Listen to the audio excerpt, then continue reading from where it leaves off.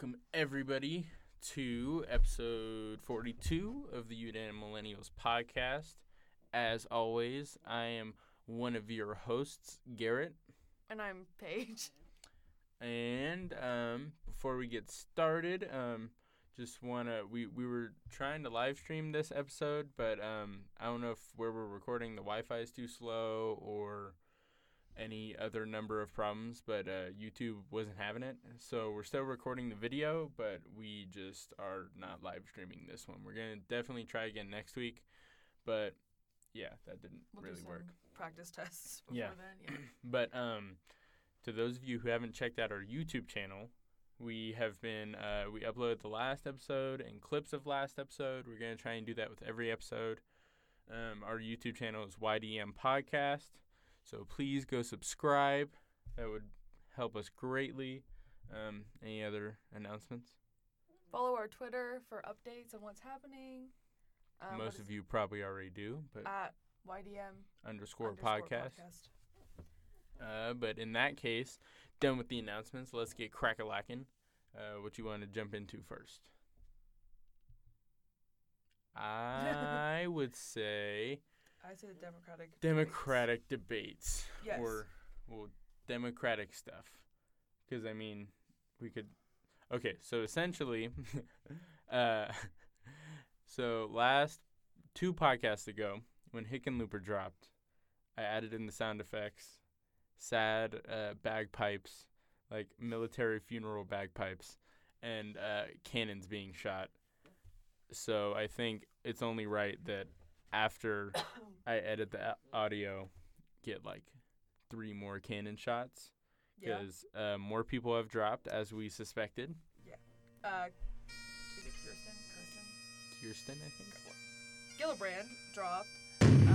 Inslee, who was the governor of Washington, right? Jay Inslee. Dropped. And then Bolton, I don't even know who the fuck that is. I think his name was Seth. I don't know who that is. They all dropped. He was one of the ones that I don't think even made it to any of the debates. He was really kind of a no name and kind of sad, but yeah, so I sounded like Trump right there. You. I know, every time I say sad, I'm like, yeah, he kind of claimed that word. Yeah.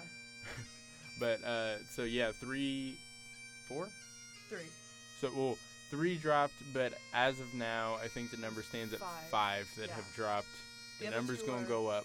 The other 2 were Hickenlooper and Swalwell. Yeah. So along with that, the next round of Democratic debates is coming. We're recording this on September 1st, but in about, I don't know, a week and 5 days. So September 12th is going to be the next round of debates, but when I say debates, I mean debate, because it's going to be one singular debate, and it's going to be a big one. It's 3 hours long, and not so far. Total, 10 Democrats have qualified. Who are they, Paige? So we got Joe Biden, Cory Booker, Buttigieg, Castro, Harris, Klobuchar, O'Rourke, Sanders, Warren, and Yang. So in other words, no surprises. Pretty much got everybody that we expected. The biggest surprise, quote unquote, would probably be Yang. I think so. But even then, I mean, he has and a lot of Castro, support. I think. Yeah. Because they were both polling at like the same amount. I think Yang was actually polling better than Castro. Yeah, his numbers have been going up recently. He's been polling at like anywhere from like 3 to 5%, so it's actually pretty impressive for him. But yeah, the polling numbers have been all over the place recently. I mean, I've seen some where Bernie is up on Biden by like 5 points. I've seen some like the older ones where Biden's at like 43 and everybody else is at like 15. I think those are the same polls that probably did Hillary Trump. Yeah, probably. Yeah.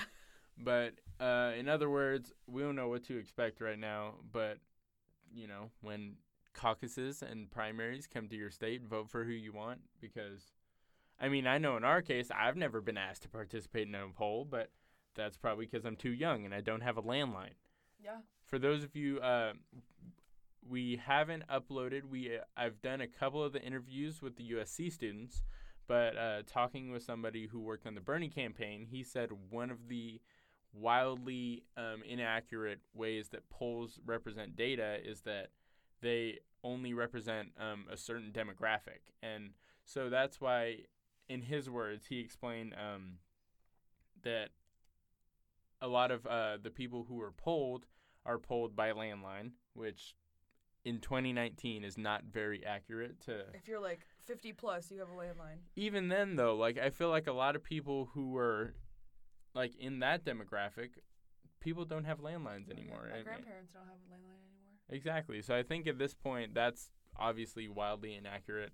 And just in general, I think polling probably has a lot of inaccuracies. Also, if you're polling people with landlines, they're probably wealthier because who the fuck can afford a landline? Those are the people that don't need that $10 Exactly. a month. Like they're like, fuck it. Like I'll just take a landline. Yeah. To Might as well. only get, prank callers and like people saying your credit card is like expired or something. Well, to be fair, that's who they would try and target. The people who try and get your credit card number over the phone, they'd be like, oh, landlines. Yeah, because they're old people and they're gullible. Exactly. Yeah. But, so, yeah, 10 people, one night, 3 hours. It's like our Super Bowl. For real, though. I don't know. Well, our Twitter following probably saw it. Last debates, I was going ham on my personal Twitter and retweeting it with the podcast Twitter, and I got a couple ones that hit like a couple hundred likes, couple hundred retweets. So it's going to be our Super Bowl in that I'm going to be on my Twitter the whole time, just shooting off tweets the whole time, memes, GIFs, the whole shebang. It's just going to be tweets everywhere, and I'm hoping that, maybe we'll get some more visibility on this podcast as a result. But so September 12th, that's my Super Bowl. That's our Super Bowl. That's all we're going to be focusing on. And then the next one after that is scheduled already for mid-October. Yeah, and that one I heard, if 11 candidates or more qualify, which is fairly unlikely, but if they do... Talk about one that might.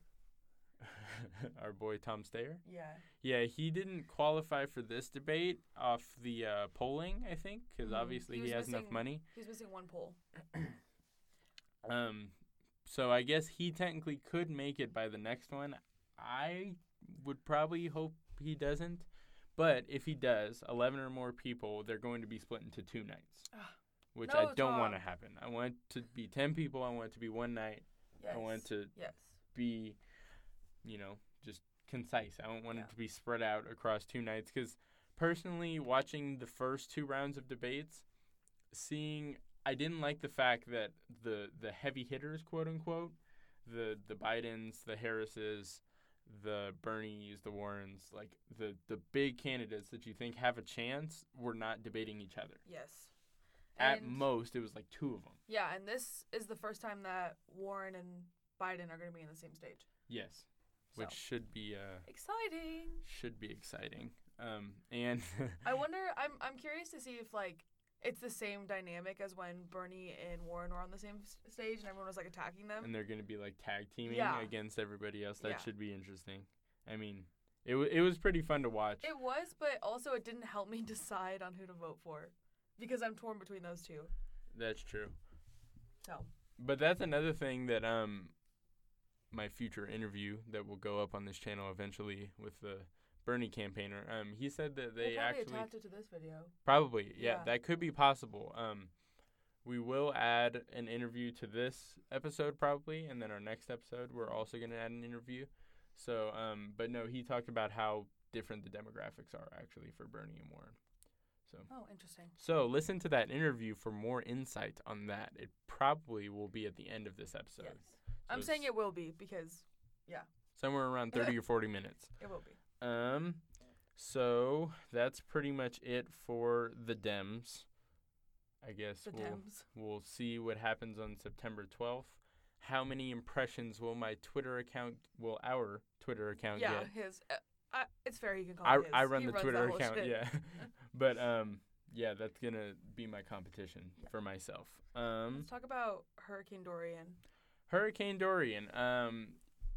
As of right now, on Sunday, like I said earlier, September 1st, it's currently made landfall in the Bahamas, and so I hope everyone in that country, is it a country?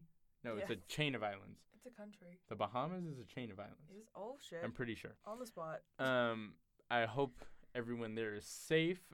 Obviously, hurricanes are not to be messed with, especially in this case because I think yesterday it was coming in. It's a country, bitch. The Bahamas? Mm-hmm. Oh, country.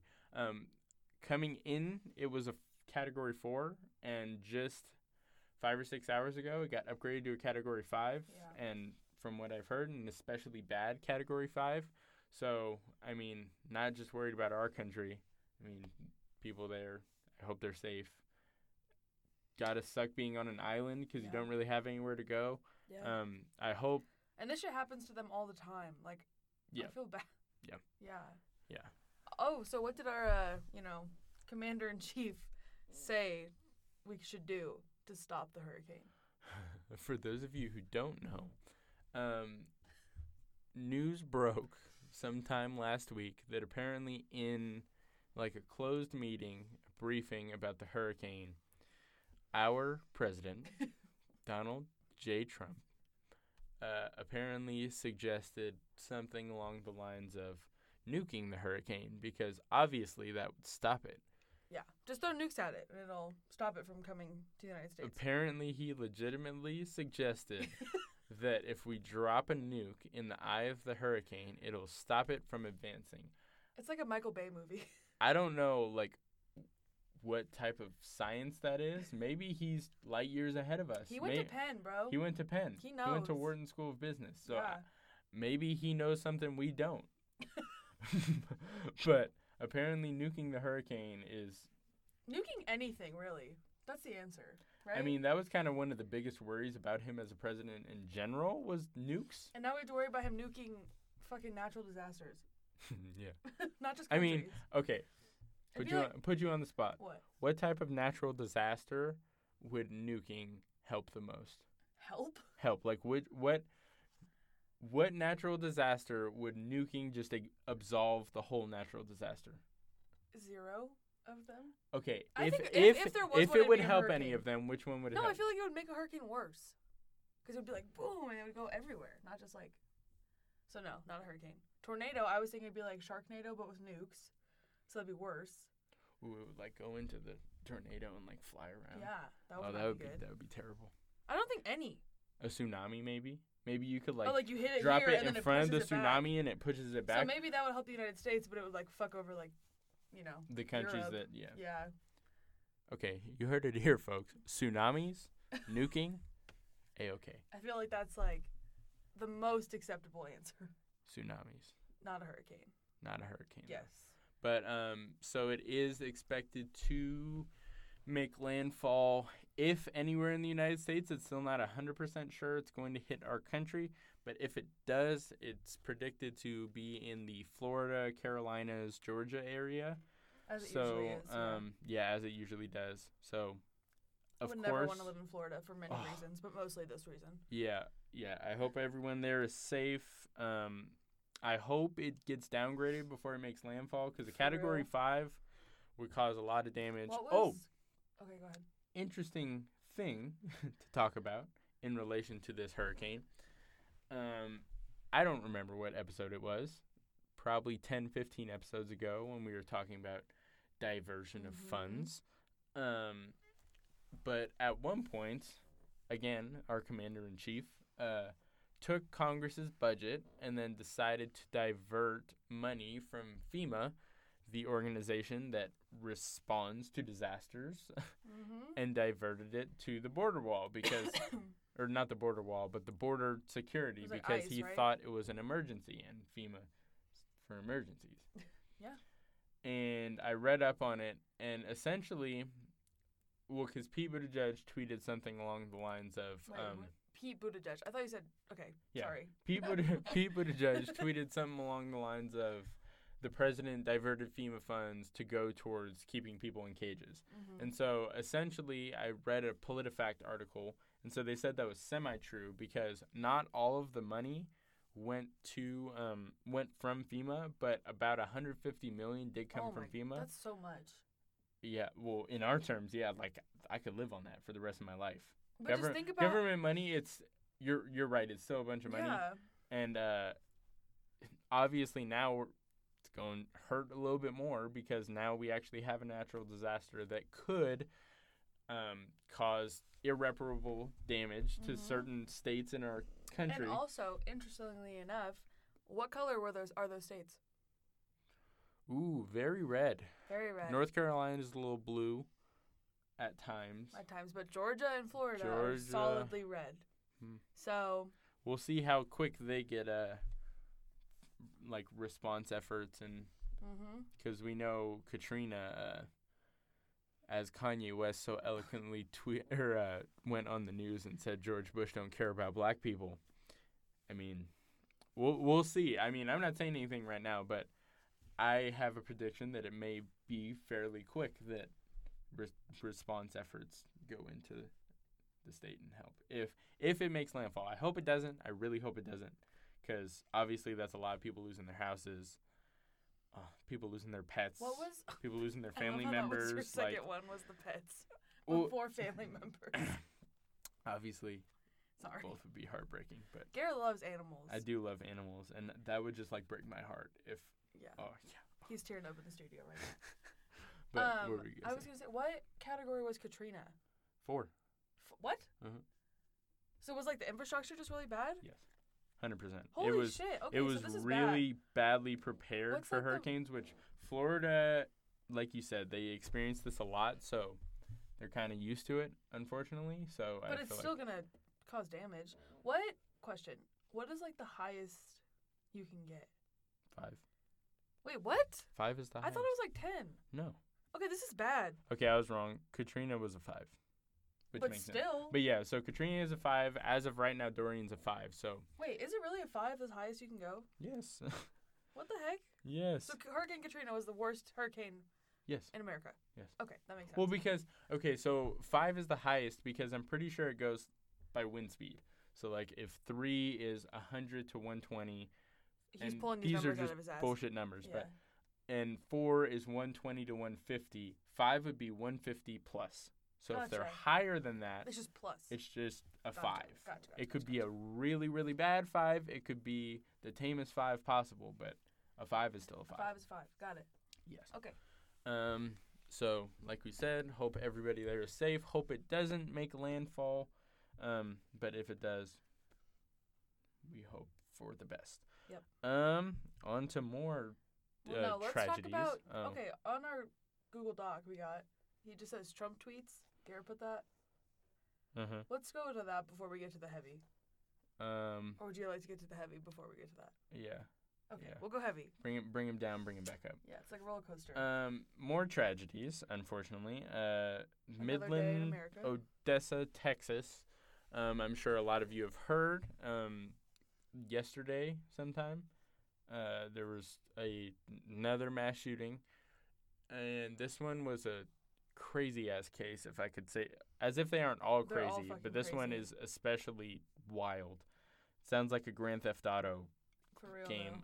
So essentially, this guy, I'm not going to say his name. For one, I don't know it. For two, I don't want to say his name. Was being pulled over by the police for not signaling, like not. It's just like a traffic violation. Not using his blinker, and probably had some stuff in the car. And so when the cops were coming to his car, he started shooting at them and then started driving away. And, I mean, if you Google it, you can see pictures of cars with bullet holes. So he was on the highway just shooting at cars and then drove around for a long amount of time, West Texas, and was just shooting at cars, shooting at people. And then actually ended up stealing a mail truck at one point and then started doing the same thing out of that. Mm-hmm. But as of right now, 7 dead, 21 injured, I think, is the number, which... 21 injured. 7 dead, and then that's not including the shooter who was shot and killed. Yes. Yeah. Basically... what was I going to say? Oh, sorry. So... And one of the people killed was a 17-month-old child. Not killed. Was he killed? I'm not sure. He was shot in the face. So I'm assuming. I would assume so, but you never know. Just to make sure. But what do we say besides what we've said after every single one? Oh, injured. Oh, that happens. She's injured only. My issue with the whole gun control thing, obviously both sides have issues. One side thinks that, can you press the button on the keyboard? Oh, I'm sorry. Obviously one side thinks that it's wrong to make use of a tragedy for political gain, quote unquote, and then the other side thinks. Not even. Yeah, I know. Mind. But the other side thinks that obviously we have to use these to motivate us to do something. All I'm saying is at this point, they keep happening, and we haven't done anything to try and combat it. I understand people who believe in their right to own a gun and believe that they should be able to have that, and I understand that, but we have to try something. I mean, are we just going to keep letting it go on and not try and do something? Because at least if you try and pass a gun control law or more stringent background checks, if you do something along those lines and then say it makes it a little bit better, at least you made it a little bit better. And if it doesn't do anything, well, then you can try something else. But we have to try something at this point because it keeps happening. And, I mean, even look at what state 4 of the 10 biggest mass shootings in history have happened in Texas. Shocking. Texas has real loose gun laws. We'll get to that later. And we're the good guys with guns. That's all I'm going to say. And also I feel like people think it's one or the other. Like it's either we have free access to guns like Texas basically has, or it's like no guns at all. And it's not that at all. And like no Democratic candidate or person in office right now has ever said to take away everyone's guns. Like that's not at all what the Democratic Party is trying to do. It's just trying to regulate like mostly AR-15s. Like that's assault rifles are the main target, and then like background checks.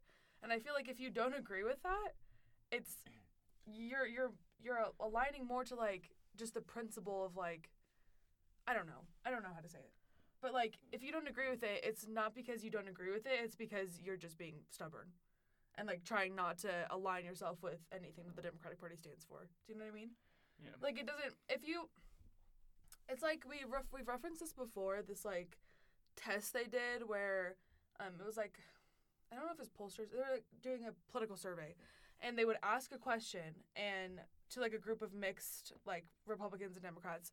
They'd ask a question and just say a simple fact like I don't even know, but like they'd ask a random thing and then it'd be like normal numbers like Democrats and Republicans would agree on a lot of it, and then they would preface it by saying like 70% of Republicans agree that this, and then they would ask the question, and you would see that the Republicans would like agree with it, and then the Democrats wouldn't, and like vice versa. Right. So it's all just along party lines. It's not because of like actual like facts and what people actually agree with, you know?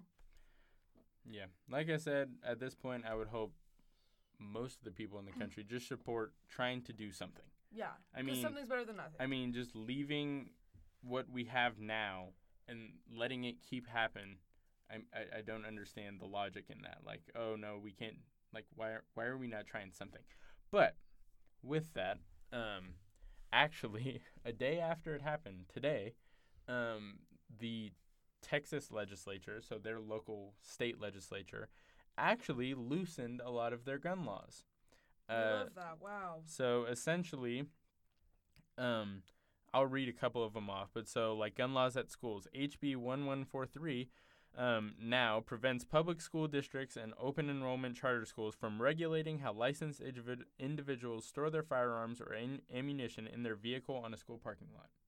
So, essentially, that means car? If you're an 18-year-old high schooler, you can have guns and ammo in your car. And they can't do anything about it. That's fucking insane. HB 1387 removes limitations on the number of faculty and staff that can be designated as armed school marshals per campus. Previously, there could only be one marshal per 200 students or one marshal per school building. Okay, that one somewhat makes sense because, I mean, if you align with the good guys with guns category. Well, like, pause on that. When has there ever been, like, a good guy with a gun that killed the person shooting everyone? I agree, but I'm just saying at least this one makes sense. The first one makes no sense to me. Okay. Because you're literally, the category of people who've been doing these shootings are young people. Mm-hmm. And so essentially you're saying people at schools You're making it easier. can have guns and ammo in their cars, which is where they would be if they're playing a school shooting. Okay, I guess I can understand the marshals one because it also would deter. Sorry, whoops. It would deter people from maybe doing it in the first place on schools because there's more.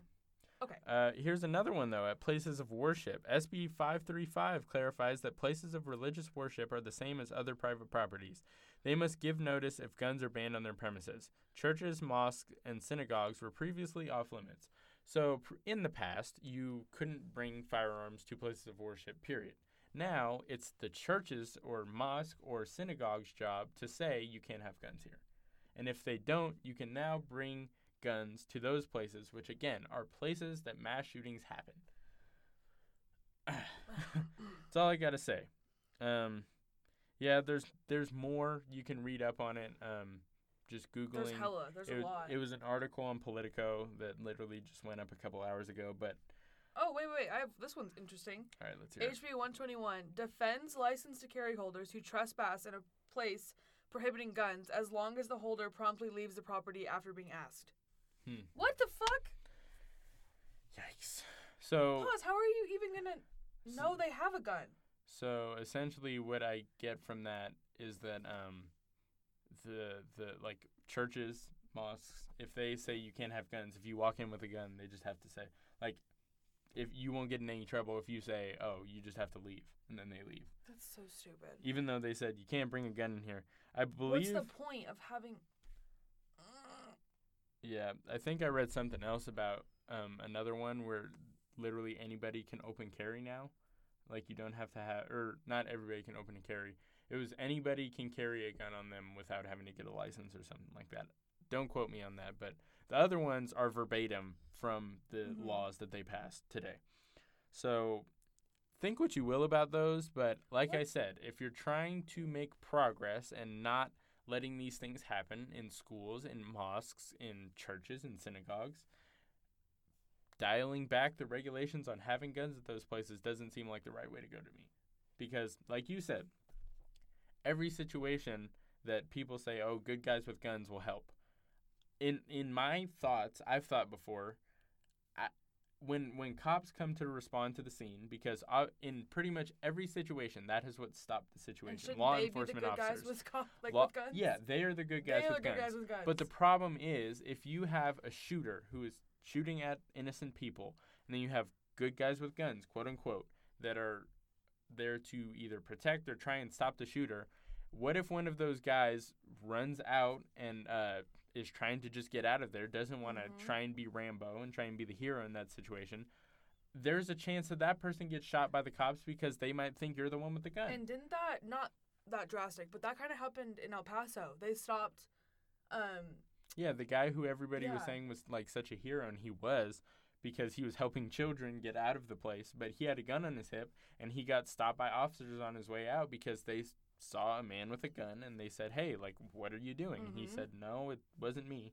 And I believe one of the only reasons that he got away and didn't get detained is because they still heard gunshots. So obviously it's not the guy in front of me if I still hear gunshots. But that's another scary situation. Could be. What if it is multiple people and then there's still one person firing off shots and the other guy just gets away because... Yeah. There's just a lot of situations in which the good guy with guns paradox idea is just kind of flawed. And if we've had, just this year, almost 250 mass shootings, where was the good guy with the gun?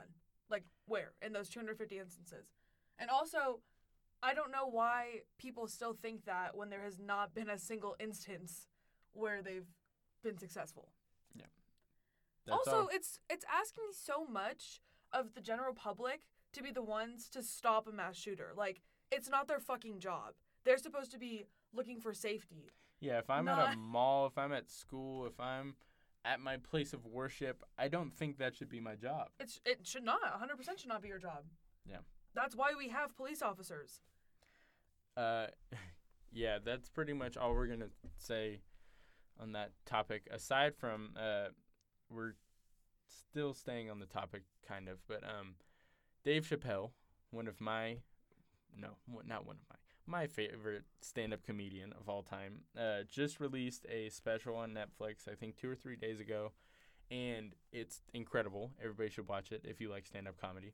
But it's a little offensive. It's a little offensive, but I like that. So at one point he starts talking about gun control. Mm-hmm. And so he essentially was talking about how he owns a gun because, he thinks he should because he's been afraid of being attacked and because he lives in Ohio and, it's kind of scary in some parts of Ohio. Talked about, heroin addicts. Yeah. More on the comedy aspect. But the whole special is kind of like half comedy, half just making you think about shit. Mm-hmm. And at one point he says, essentially, you want to know how to stop or how to get gun control regulation passed? Every black person in this country needs to go out and buy a gun. Yep. And there's some truth to his statement because if you look back and if you look at California's gun laws, obviously California has some of the strictest gun laws in the country. And it's not only because they're a liberal state, it's also because back in the 80s when the LA riots were happening and LA was kind of a dangerous place and police brutality was big and the Black Panthers were trying to form to fight against police brutality. It was a very volatile situation. A lot of black people legally bought guns. And as a result, the government did not like that. Mm-hmm. Because obviously in that situation they were trying to oppress them and they didn't want that to happen. So they figured, they're trying to exercise their right to have a gun. How dare they? How dare they? So then they dialed back a lot of the laws and made it harder for those people to get guns. So there's just think what you will about his statement, but it's kind of true when you think about it. It's very true. The people who are against gun laws in this country are, I'm not going to say they're all racist, but so. I wouldn't say the people who are against it. I would say the lawmakers. The lawmakers, that's what typically. I meant. The lawmakers who are against them. Yes. Yeah. That could be an instance of, or a part of their not wanting to. It's like, okay, they saw black people registering to vote more in the 2016 election, and then we saw huge amounts of ID laws, and then tampering with the voting systems, in black neighborhoods, the voting booths weren't working. Just suddenly didn't work. People would have to stand in line until 2 a.m. because the voting machine was broken. So, there's a lot of truth to that We've seen statement. Voter suppression and things like that happen, but it shouldn't surprise anybody. Another thing he said, and this is, I would love to hear your thought, because we watched it together, but we didn't comment because we were paying close attention.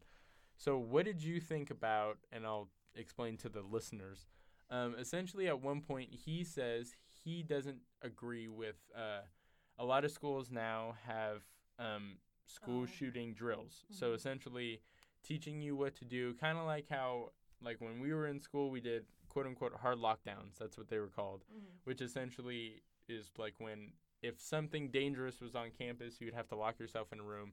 When I was a kid, that scared the crap out of me. Mm-hmm. But to be fair, you have to in a situation, you have to know what to do. But what he said is in these certain situations, preparing for shooting drills does nothing but scare the kids because they shouldn't have to think, and they shouldn't have to think about that when they're at school. Mm-hmm. And he essentially said that having these drills does nothing but make these kids think about the possibility of being shot at school. And essentially he said that if somebody comes to school to shoot you, they're going to shoot you. And also he said by having these drills with everybody in the school, the shooter is in your midst. They're one of them. So if you just do these drills and say, we're going to go to the gym and we're all going to hide out there. Well, now that kid knows that it's going to be in the gym and that you're going to hide out there. And that's super, super grim, but it's true. It's true, yeah. So, yeah. Okay, I agree. Also, I feel like it's not the responsibility of the person, it's not the responsibility of the children to have to worry about it. It's the responsibility of the people working there, and even then, it's not even their responsibility. It's the responsibility of the lawmakers. But if anything, they should be training the teachers and be training the support staff and everyone to know what to do, not the kids. And I think, it should just be called a hard lockdown drill, not a school shooting drill. Like, you know what I mean? Like, yeah, that's fucking morbid. Yeah. Just call it a hard lockdown. They don't need to know everything that's happening. There's a reason why, like, at our high school, we had a hard lockdown because there was, like, a domestic dispute or something in the neighborhood, but they didn't tell us anything that was happening because they didn't want to scare us or, like, put us in, like, panic. Yeah. So they just said, like, hey, there's just a situation going on in the neighborhood. That's it. So we were just in the classroom by ourselves, like, just chilling out. But, like, that's how it should be. It shouldn't be, like, this is preparing you for a school shooting. Do you know what I mean? It should just be, like, here's a hard lockdown drill. In any emergency, this is what we do. Yeah. That's it. Yeah, I agree. Also, it's so stupid to go to one location for a school shooting. That's so fucking stupid. I don't know if that's necessarily what they do. It's probably different school by school, but yeah. That's so stupid. You just stay in your room and you lock the door and you hide. Yeah. Switching to a lighter, brighter gear. Trump has been tweeting a lot lately. Shocking. He said some real... Since our last recorded actual podcast, because most of you who know, last week we did an interview, so we didn't have like a traditional podcast. But since our last traditional podcast, Trump has claimed he's... I don't know if it's a direct quote, but he was king of the Jews. Oh, yeah. The chosen one. The chosen one.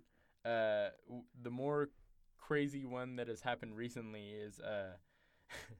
So Trump went to the G7 summit, made himself look like a fool, as we all know, but then came back and essentially just, like, tried to pull the wool over everyone's eyes and, like, didn't make them think that everything went all right. But then he also came back and suggested that the next G7 summit take place at the Mar-a-Lago resort that we have all become so familiar with during his presidency because, you know, he spent so much time there.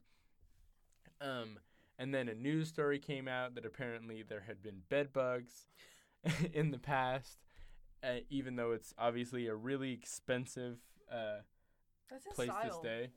Yeah, but I'm trying to look for the exact tweet. But essentially, somebody complained about bed bugs, and then Trump basically went on a rampage and started talking about how there weren't bed bugs.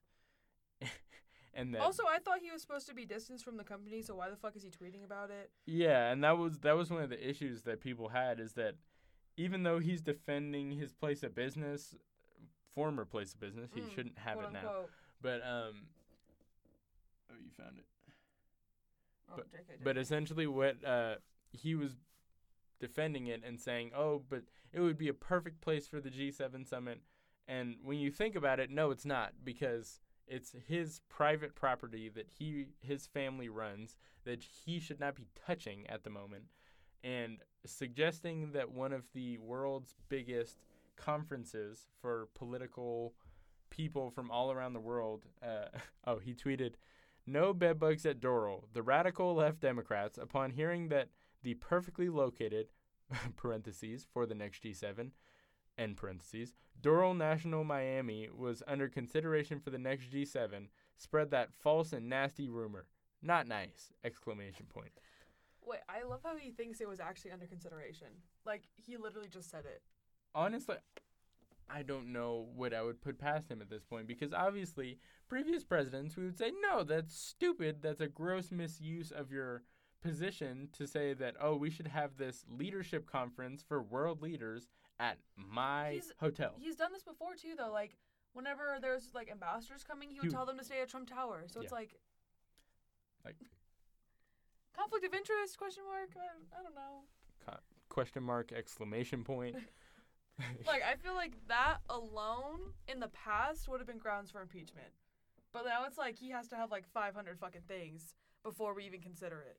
So. Yeah, depending on the president, that could have been pretty, Yeah. Once again, if it was Obama.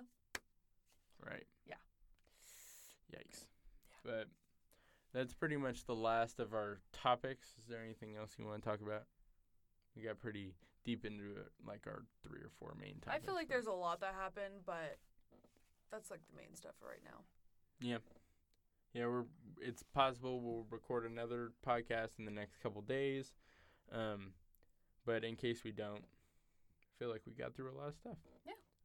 As always, subscribe to us follow us on Spotify, subscribe on Apple Podcasts, subscribe on YouTube, follow us on Twitter. Yeah, Instagram's still in the works. Sorry, guys. You made a promise on this podcast a couple weeks ago. I haven't followed through. Yeah. But also keep listening if you want to listen to the interview that we had with Thomas. Yes. Correct. Right. Okay. And for now, signing off. Bye. Bye. Have a good week. This should be the first of our interview series with the USC students taking part in the Inside Iowa project. This is the first being recorded. We don't know if it'll be the first one that goes out, but first one recorded is with Thomas. Just say hi real quick. Hi everyone, how are you? All right, so first question that we're probably going to ask all of you guys is just briefly explain what the Inside Iowa project is, and yeah. Yeah, so, sorry, one sec. What the Inside Iowa project is, this was the first year, so it's a brand new program from USC. Basically they create a cohort of students made up of different class levels and different majors, backgrounds, and they basically sponsor us, send us to Iowa for 10 weeks, where we are working and interning on a presidential campaign of our choice. Wow, I didn't know it was that long. But yeah, it was pretty long. But also for reference, I'm going to go back and edit the audio, so if, like, you slip up and say anything, or if you need to, like, you know, like, look at your phone or something, it's fine. I can just edit out and post. But okay. So you guys all intern for different presidential campaigns, so yeah. Who did you intern for? I know, but just for everybody else. Yeah, so I was with the Bernie Sanders campaign out in Iowa. Right, and so me and Paige, in case you haven't listened to too many of our podcasts, me and Paige are both fairly supportive of Bernie Sanders and awesome. Also Elizabeth Warren, but Bernie Sanders is who I mostly support. But okay, awesome. I know why I like him, but why do you like him, or why did you choose specifically to work for his campaign? Yeah, definitely. There's not just like one reason, I guess. Just like in a general sort of aspect, like I find myself more drawn to progressive ideals. So yeah, I mean, there's no reason why so many other countries in the world can have, universal healthcare, universal college, everything like that, and we can't, yeah, I was about to say, one of your issues that you said was one of the most important facing us was healthcare, and obviously, Bernie's been going on about universal healthcare since, the 2016 election. Yeah, even before that. Yeah, even before that. But, yeah, I guess, what sort of like really sort of drew me to him, was, like 4 years ago in 2015, when he sort of became popular on the national stage. Like, when he was talking about all of these ideas, I didn't even know that like stuff like that like was possible. Like not even that, just like even that it existed. Not that like, like people like were not even like saying, oh, this is not possible. They just don't say anything about it because at the end of the day, a lot of, big names and stuff don't want us to know about it, don't want us to popularize it. So for me, Bernie was,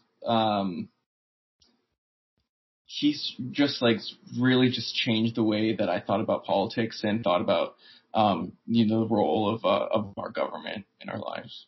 Yeah, I agree. The popularizing thing, that's one thing that I've been saying is if you watch like the debates nowadays, probably even as recent as like 2016, if you would talk about some of the things that he was talking about back then, people called him a socialist, they called him crazy. Yeah.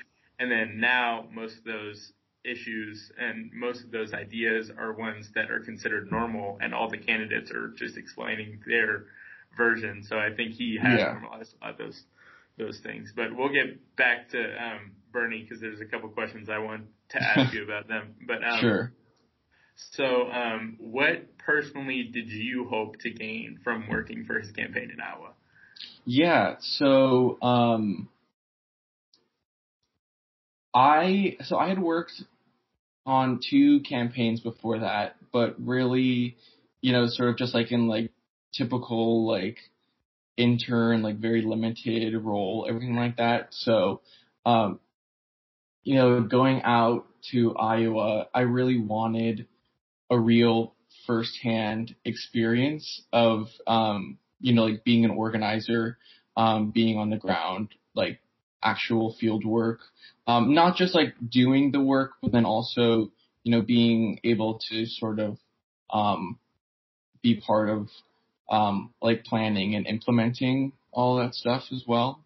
And so you did take like a more involved role. You actually like helped plan events and. Definitely. Right. Yeah, definitely. And yeah, I mean, just to try something different, both of my all of my campaign experience has been, in more, urban areas, everything like that. And, going to Iowa, it's just very different, environment, but I'm really glad that I was able to go out there and have that all like under my belt now. And that you've been talking about like hoping to gain experience in political campaigns. And I know that you're also studying political science. So do you, in any capacity, are you planning to go into politics in the future, or is it just something you're interested in? And Yeah. No, I mean, definitely I want to go into politics in the future. I'm just not sure what capacity yet, Right.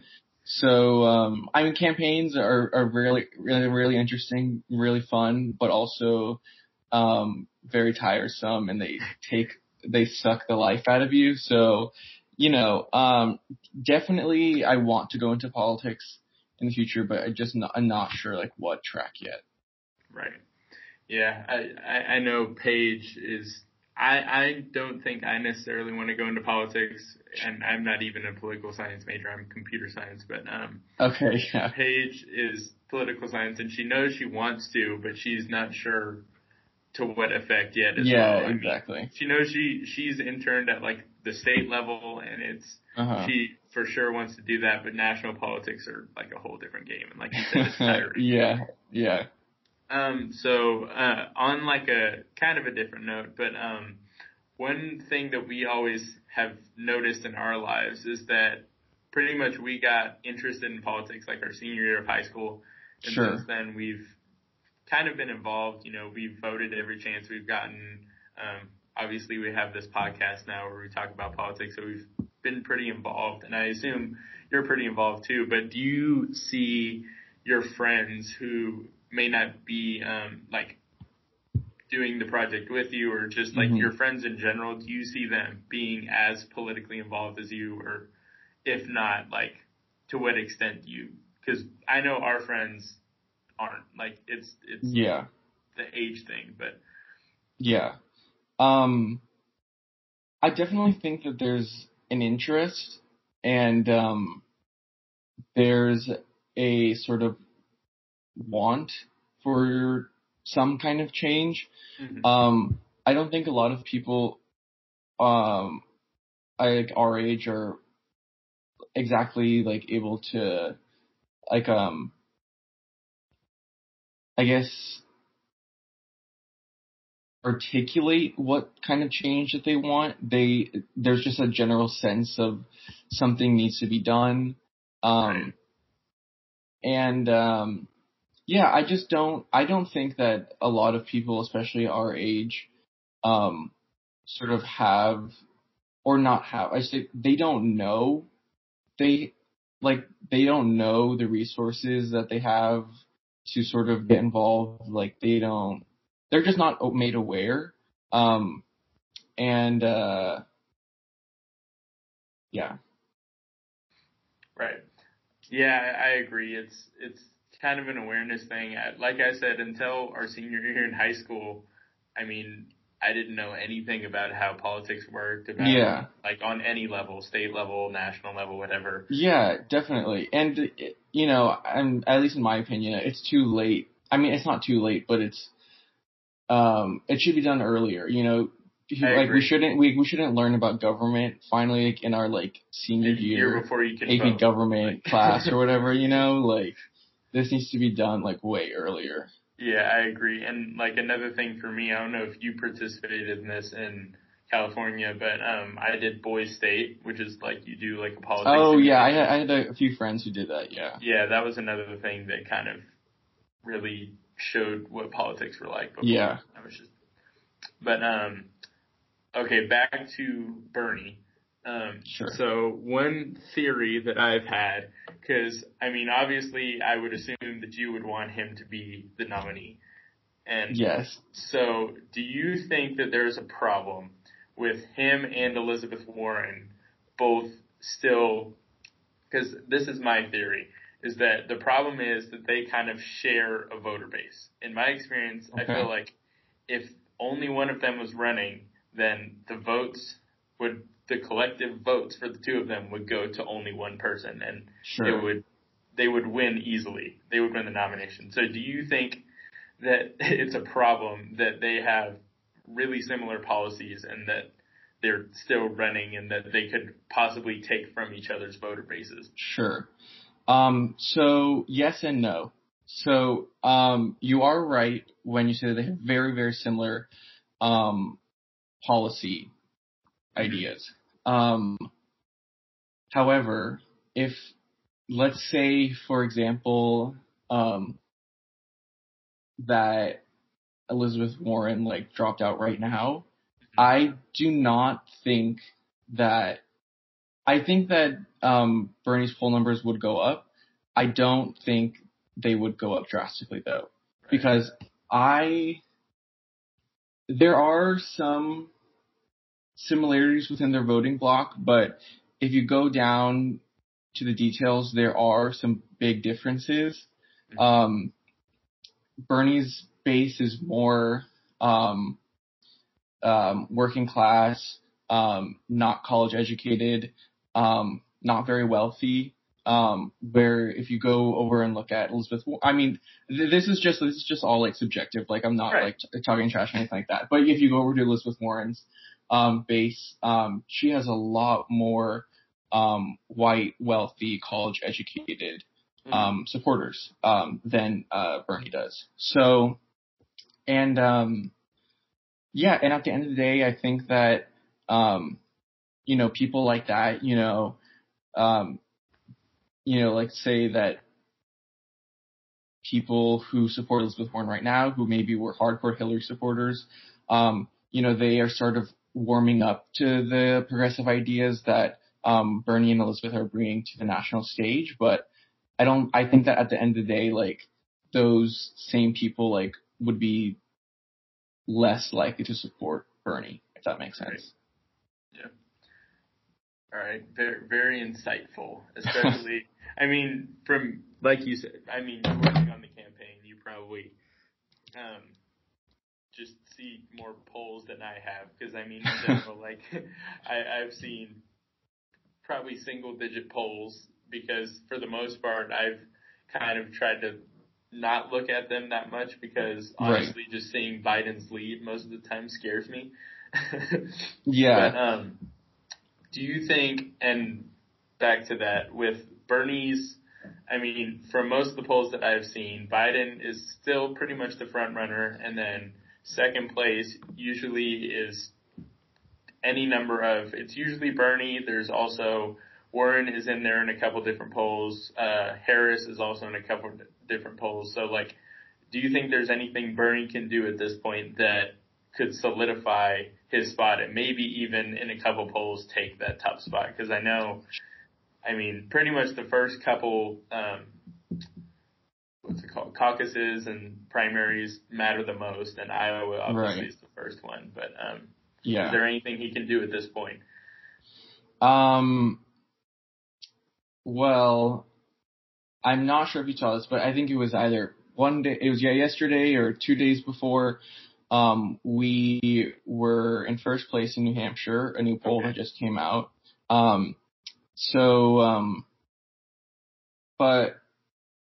And I think one common trend among every single poll is that, Joe Biden's in first place, but his lead is constantly going down. It is. So I think that, like when everyone sort of kicked off their campaign, everyone's just like, oh, Joe Biden, Vice President Obama, great, awesome. But then, when we start to have these debates, when specific policy plans start to come out, some slip ups, some gaffes, I think then people are starting to realize, oh, okay, let me sort of explore my other options here. So those are some pretty constant, things and everything like that. As far as specific polls go, there's no sort of one size fit all polling aspect. Everything is different. You have a lot of polls who are calling people who only have landlines. Young people don't have landlines. Working class people who are trying to save some money, they're just going to use their cell phones and not pay for an extra landline. There's a whole bunch of different aspects that can completely change the way that polling is done. And so, when I was out there in Iowa, there's good polls and bad polls.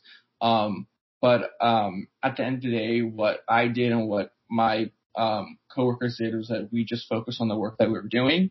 And I believe that, I can only speak to Iowa because I was only in Iowa, but I'm pretty sure that at least in the early states, it's pretty similar. But our campaign, like 100%, I'm being 100% honest, we have the most like robust organizing program.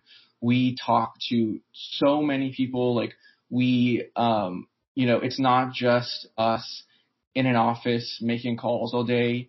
Like we are out there actually talking to people, getting them engaged, having them join our campaign as volunteers. We have the most volunteers in Iowa. We have the most individual donors in Iowa. And that can be said for basically almost every state. Yeah, I mean, as far as what Bernie himself can do, keep being Bernie. Yeah, I mean, basically, every day more and more people are supporting the ideas that he has been supporting for the past 40 odd years. And then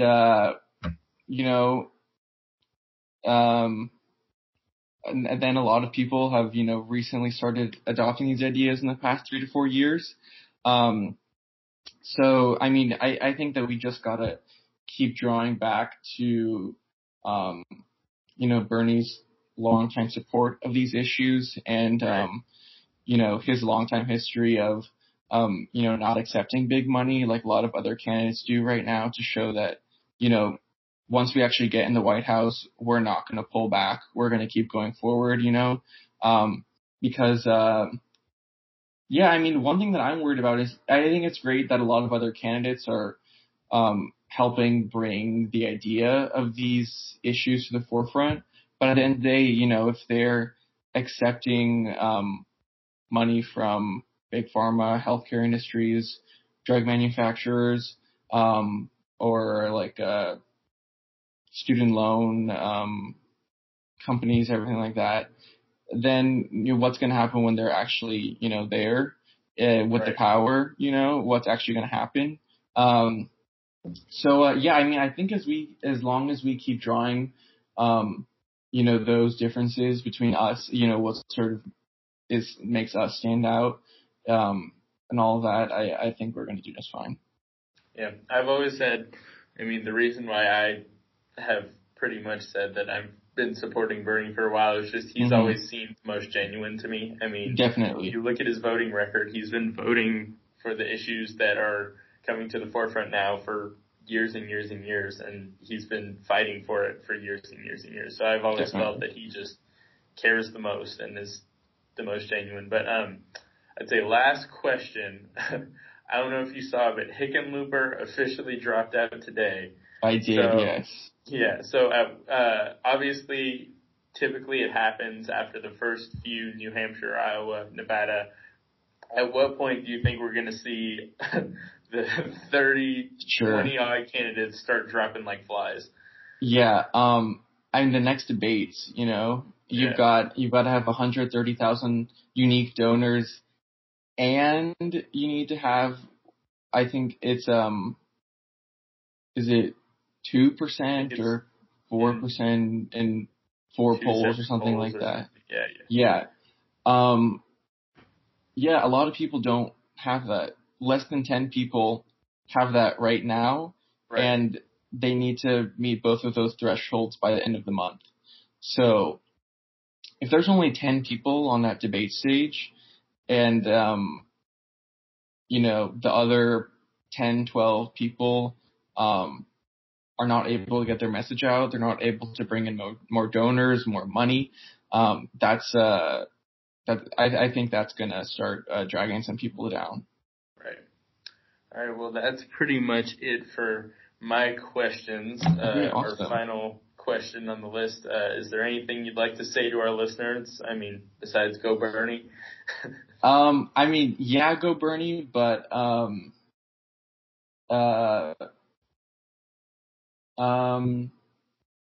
go to BernieSanders.com, find some events near you.